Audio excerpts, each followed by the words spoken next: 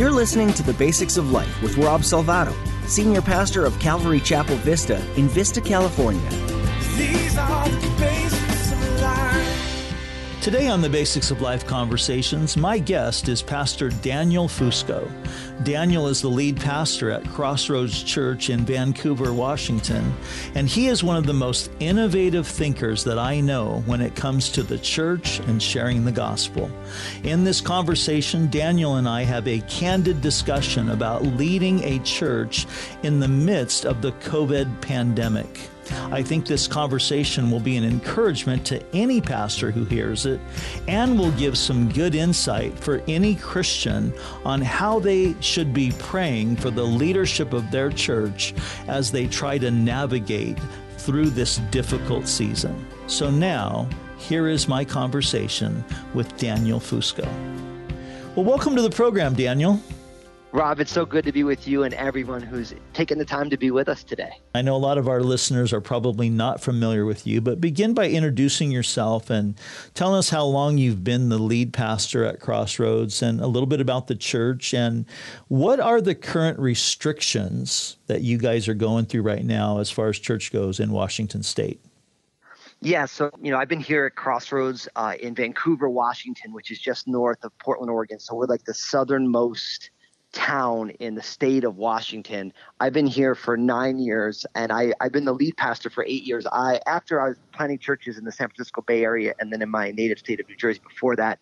But I got invited by Pastor Bill Ritchie, who was the founding pastor here at Crossroads, to be a successor. And God's done such a cool work in my time here. I mean, obviously, Crossroads is an anchor church in our community. Part of the Jesus movement just grew like gangbusters and was invited by Bill to be his successor. And it's been a really an amazing journey. And obviously, with all that's been going on with the coronavirus, it's been an interesting, beautiful, trying season. And so right now, the current restrictions in the state of Washington is my county is in what they call phase 2. And so what phase 2 means is you can't have a gathering of more than 200 people, assuming that that's 25% or less of a room size. And so as a church, Crossroads we still have not had a gathering yet in 4 months. Wow. And, I pastored up in Oregon for almost 5 years, not that far from Vancouver. So I'm very familiar with the church, great church there, new Bill. And I have to say, it's remarkable what the Lord has done there, in this transition and with you. And, you couldn't pick two people that in many ways would seem like, at least on the outward, polar opposites as you and Bill Ritchie. And yet God has done an incredible work with you there. And I can't believe it's been 8 years.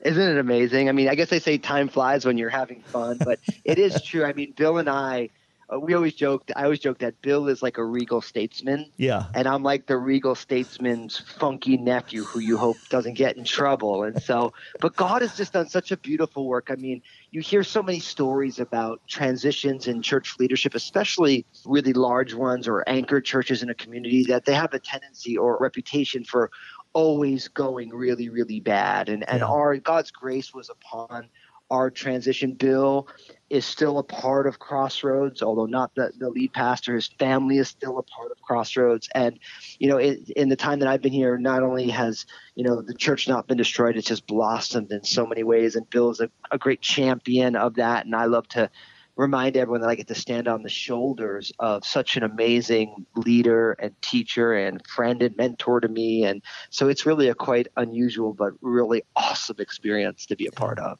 Yeah, it's been a real blessing to see. And you're right, a lot of these transitions don't go well. And it's been so neat to see how well this one has gone. And, today, Daniel and I, we are talking about pastoring and leading in the midst of the coronavirus. And as I mentioned in my intro, Daniel is one of the most innovative pastors that I know, and I really have a lot of respect for him, and I just learn from him, and I really enjoy just watching and seeing how he's leading. And so I invited him to come on the show today to talk about this. I'm hoping this would be a great encouragement to any pastors that are listening, as well as those of you you who are parishioners, that it would give you some insight on how to pray for the leadership of your church. But Daniel, I want to begin by just talking about church online, because Crossroads has always had a very strong online presence, even before all this happened. And are you guys meeting yet in person?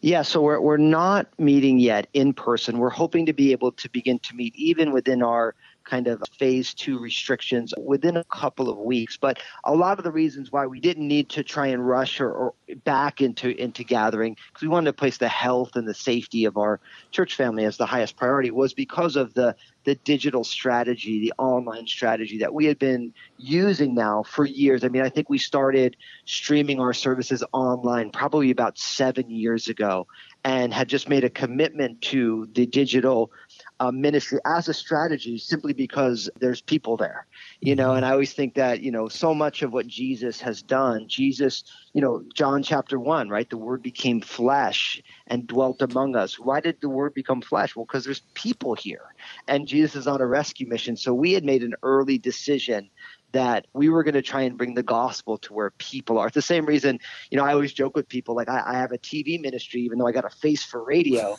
but we have that because everybody, like if you go into a church congregation, say, now, how many of you know people who will never go to church? Right. And everybody raised their hands. They say, okay, keep those hands up. How many of those people have a television set or an internet connection? Put your hands down, and you watch everyone's hand go down. So even though we might not be able to get people to go to church, to join us in our buildings, we've just taken the position we're going to bring the church to people, and the online platform, the digital platform, just like TV or these other things, even if someone doesn't go to church, you can bring the church to them, in a sense, bring the gospel to them through that medium. Yeah. So you've always been, and I love that heart that you're looking at, hey, there's people, there's a harvest out there to be reached, and this is a means and a way to do that. Let me ask you this. Prior to the coronavirus pandemic outbreak, do you have an idea of how many people were viewing your services online? Yeah, so for us, before the coronavirus hit, on a normal Sunday, live streaming our services as they were happening, we were seeing about 10,000 people a weekend. And just to put it in context, not that the numbers are all that important, but on a normal weekend at Crossroads, we have probably about 4,000 bodies on campus. And so we were about 2.5 times the size online than what we were in person. Okay. And then what is it now? We've doubled that number. Wow. Now. So, and in a lot of ways for us, because I always tell people, like, we use digital as a strategy. Yeah. It's not like it's just a strategy that we used. And so because of our inability to gather in person, we just devoted our energy to bringing online a number of things that we were already like, hey, when we get some bandwidth, we're going to do that, and we're going to do that, and we're going to do that. And so what we did, we just kind of fast-tracked a bunch of upgrades that we wanted to do for our online campus, our digital strategy. We just fast-tracked them because we couldn't do some of the other things that we would normally want to do and would do. Right.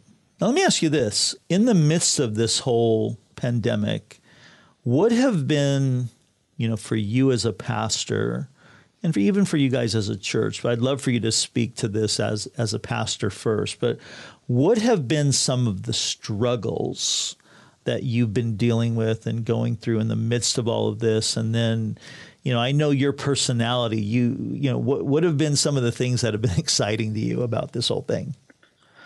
Yeah, so I think for me personally, the biggest struggle has been, I got into the ministry because, one, I love the Lord and he called me, but also because God loves people and I'm called to serve them. And I think for all pastors, even the least social pastor or the least, gregarious or extroverted pastor, not being able to see and interact with my church family face to face has been very challenging for me. You know me, so my personality is like I'm a raging extrovert. I just love people, and being able to walk with them through life. Like at Crossroads, after all of our gatherings, I come on out into we call it our family room. We have a huge lobby, and I just love to pray with people and talk with people and laugh and tickle the kids, and and so that has been very strange for me because, in a lot of ways I say I'm in ministry because of Jesus, but Jesus is so for the people, and I just love my church family. And so that's been it's been a hard adjustment for me. I mean, I love my bride and my kids, and I've gotten to spend so much great time with them, and praise God, no one's gotten sick. And so that's been wonderful, and I'm grateful for that. But I just really miss the church family, and so for me, that's for me personally. I think for us as a church, I think it's the same thing that, we have always said that we shouldn't just go to church. We should be the church 24 hours a day, 7 days a week. It's not like we should be the church for 90 minutes on a Sunday. We should be the church 168 hours every week. But because the centrality of the family gathering, the church gathering for worship and teaching, when that is removed, it becomes very disorienting for everybody. It's very disruptive. And so I think for our church family, like, even though our church had been very much used to they have a sick kid, they're a part of online. Even, they're traveling, they can't be here, they watch online, because we've had that for so long. Making it digital only as opposed to digital is just one component of what we do. It took us a little time to make that turn, but we did. And so that's what's been the struggle. I think Let me just interrupt you for 1 second. And just to prepare you, because I think one of the things that's the next struggle that is going to come once you do open up is just the fact that there are going to be people who don't want you getting close to them.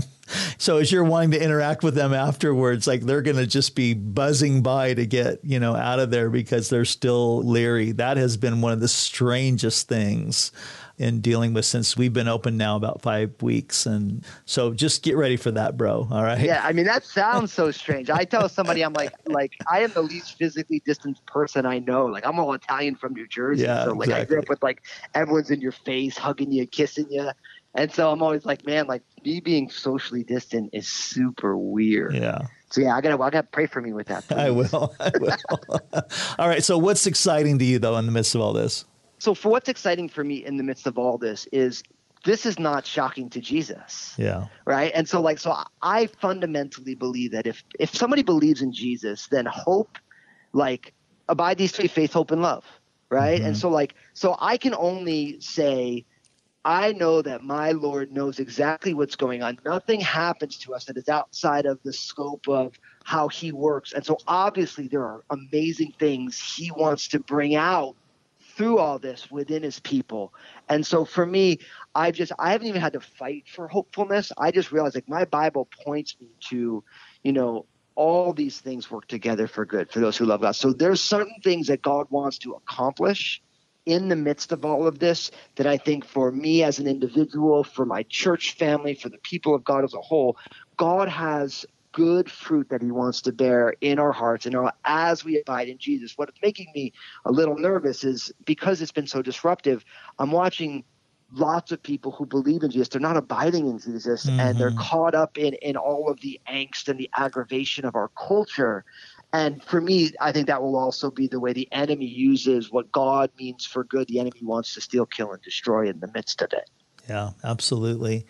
I think one of the things I'm seeing as a pastor is a lot of people right now who are just so temporal focused and not eternally focused.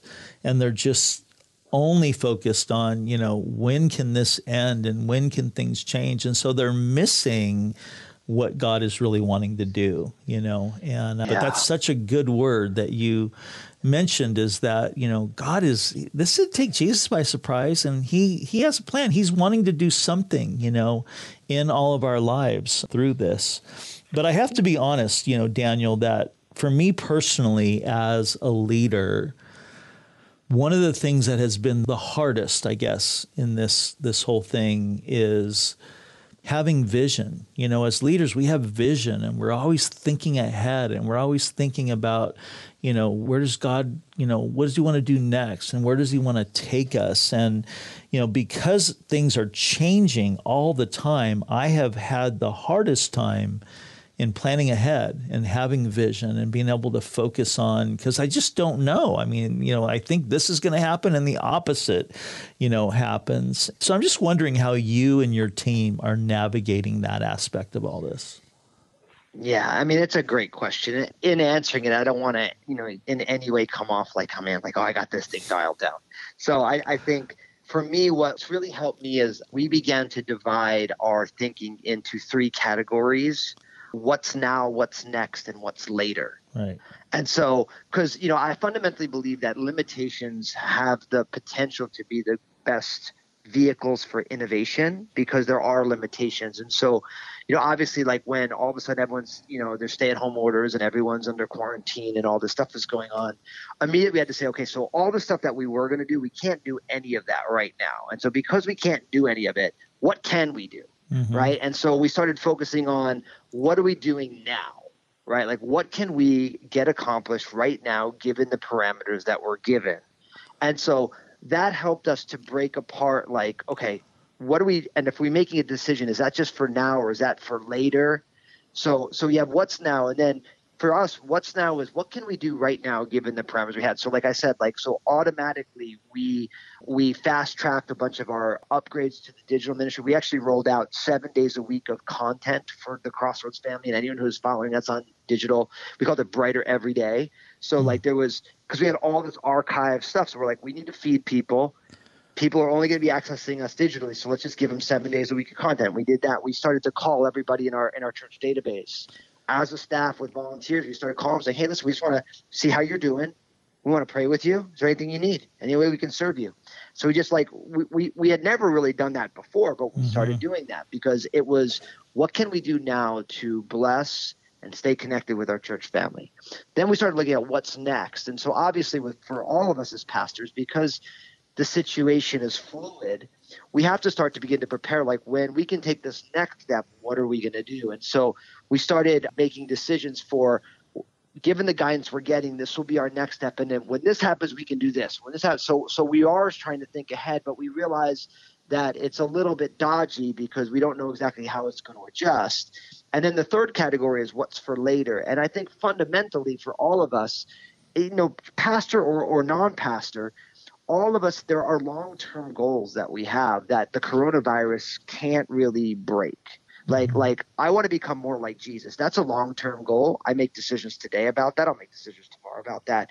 The coronavirus has no impact on that. As a husband, I want to be a great husband. I don't just want to be like an adequate husband. I want to be a Christ-like husband. Mm-hmm. So the coronavirus doesn't actually impact that. As a father, right? As a pastor, I look at all these different areas of my life. And so for Crossroads, there are things that are long-term goals that we have as a church that the coronavirus doesn't even touch. It just kind of changes the way we're attacking 3 months or 6 months or 9 months. And so for me, the vision was helpful. I needed a vision for the moment, given the limitations we had. I needed to create a vision for what's next, which is once things start to open up, how can we get at the things that we're called to? And then keeping in line, these are my long-term goals, my what's later goals that I need to not undercut by the decisions I make in the present or for the next phase.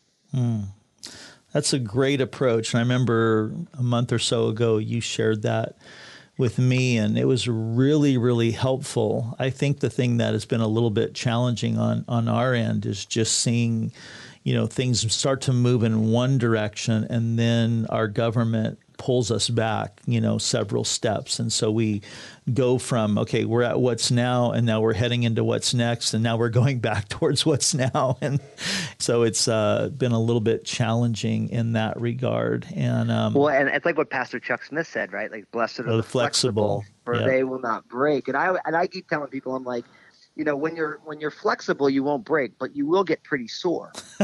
And I think what you're talking about is that in the flexibility, because you're trying, like, I think as believers, unless something is so egregious that we have to practice civil disobedience in the name of the Lord, but other than that, we want to be good citizens. I think, we want to be salt and light. And so, I think, but I think that's just a great reminder that, like, being flexible, it's a choice that we make, but it will make us sore from time to time. And we definitely had that. We were supposed to open up about a week ago when we were recording this, because we expected we would move into phase 3. All of our numbers were lined up with what our state government said to be able to move into phase 3. We felt really comfortable with opening, given the people number caps in our building and all this thing. And then sure enough, they not only didn't move us into phase 3, they put a 2-week pause on anybody moving phases at all. And so, like, right away, we're like, oh, okay, we can't do that right now. And so it does make us sore a little bit. Wow. Well, you know what, Daniel? We have about 3 minutes left in this segment, and then we're going to continue this conversation on our podcast. But I want to just end this time by having you give just a quick word. What advice and encouragement would you give to pastors right now trying to navigate this time? So what I would encourage to pastors and really to everybody is I always like to say that we love the outcome, but God loves the process. So like we want to get to the culmination of this. We want to get back to normal, business as usual, whatever the words we use for this. But what I'm learning every day is that God is interested in transforming us in the midst of the process. So I don't just want to get to whatever the wrap up of COVID-19 is. I don't just want to get to the end. I actually want to walk with Jesus and let him transform me in the process. So one of the things that I've just really been kind of holding on to is that I don't want to be the same after this. I think God, he wants to use these things to make us more like Jesus, to transform us. And oftentimes, I don't know about you, God does his most substantial heart surgery in my life not on the sunny days when everything is easy, but on the challenging days when everything's kind of jacked up. And this has all been pretty jacked up, I'd say. And so I'm just saying, like, God loves us, and he loves us just as we are, and he loves us too much to leave us like this. And so he brings circumstances and things into our life that if we're willing to abide in him and let the Spirit do his work, and we don't resist it, but we surrender and trust him, he's transforming us. And I think that's exactly what God is doing in me and trying to do and wants to do in all of us. And so my job is to just stop being a rebellious kid, stop throwing a temper tantrum, stop getting frustrated, and just trust, obey, and praise him. Amen. Amen to that.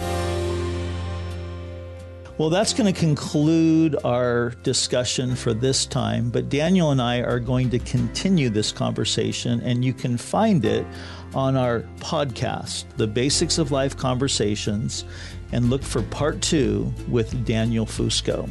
Thank you for listening to our show. The goal of this podcast is to bring you meaningful conversations that are meant to inspire, enlighten, encourage, and bring hope. Our show is produced by the awesome team at His Productions, and we are also a part of the Good Lion Podcast Network. For more Christ-centered content, I would encourage you to check out their website at www.goodlion.io. Well, I'm Rob Salvato. Until our next conversation, remember to keep the basics of your life simply Jesus. These are the basics.